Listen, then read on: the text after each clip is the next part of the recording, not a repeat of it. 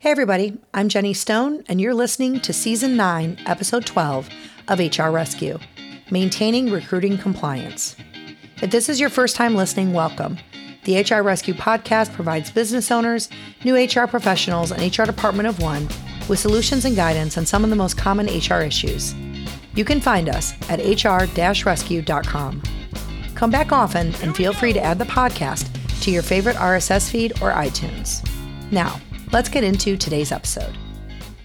Between the Department of Labor and the Equal Employment Opportunity Commission, the Office of Federal Contract Compliance Programs, and the rest of the alphabet soup of government agencies, employers definitely have their hands full when it comes to maintaining compliance over hiring decisions. This situation is especially true for small and medium-sized business employers, who can already be stretched thin when it comes to their resources in general. HR teams at these companies are usually small, sometimes only one person, and they're in charge of every aspect of the company's people management. It's easy to see how the added burden of managing recruiting compliance, much less keeping track of it and understanding it all, can be incredibly challenging. But it's got to be done.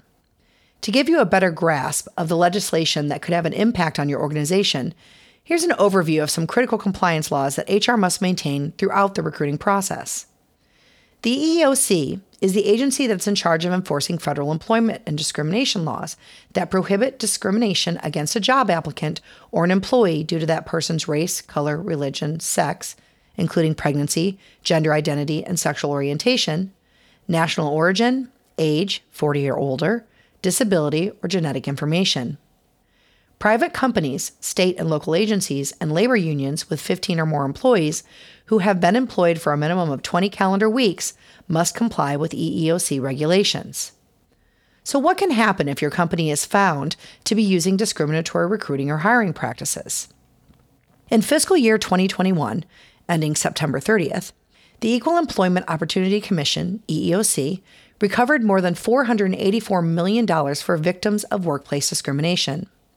This amount includes $350.7 million in relief for private company and state and local government employees and job applicants through conciliation, mediation, and other enforcement methods, and they secured $34 million via litigation. Discrimination during the recruiting process is often due to improper training or lax policies, but ignorance is no defense. As the number of violations and discrimination lawsuits continue to grow, it's critical that businesses take a proactive approach to educating their HR employees on appropriate interview procedures. It's also important to periodically review job descriptions and requirements to remove any potential discriminatory language or bias. Here's a short list of best practices that HR teams can use to prevent compliance missteps. Make sure your recruiting and hiring procedures are standardized and documented, that everyone who's involved in hiring new employees understands the process.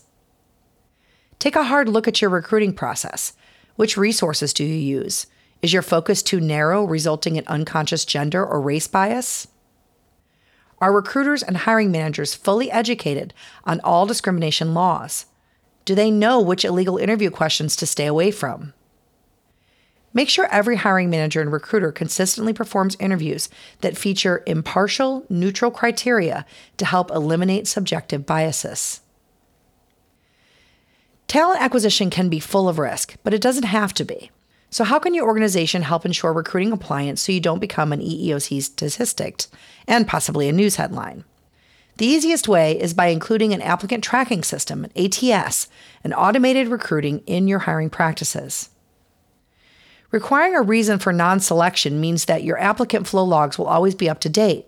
The system should provide standard reasons for passing on a candidate, such as conflicts of salary or education or experience, and make sure you consult with a labor attorney or other EEOC to ensure the reasons are in compliance. If you're still maintaining paper files, it's easy for candidate information to get lost in the shuffle. Having a system that stores everything electronically so you can easily access documents with a few clicks of the mouse will help in event of an EEOC audit. We hope you enjoyed today's podcast. Please subscribe so you never miss an episode of HR Rescue. The opinions expressed in this program do not represent legal advice, nor should they necessarily be taken as the views of HR Shield or its employees.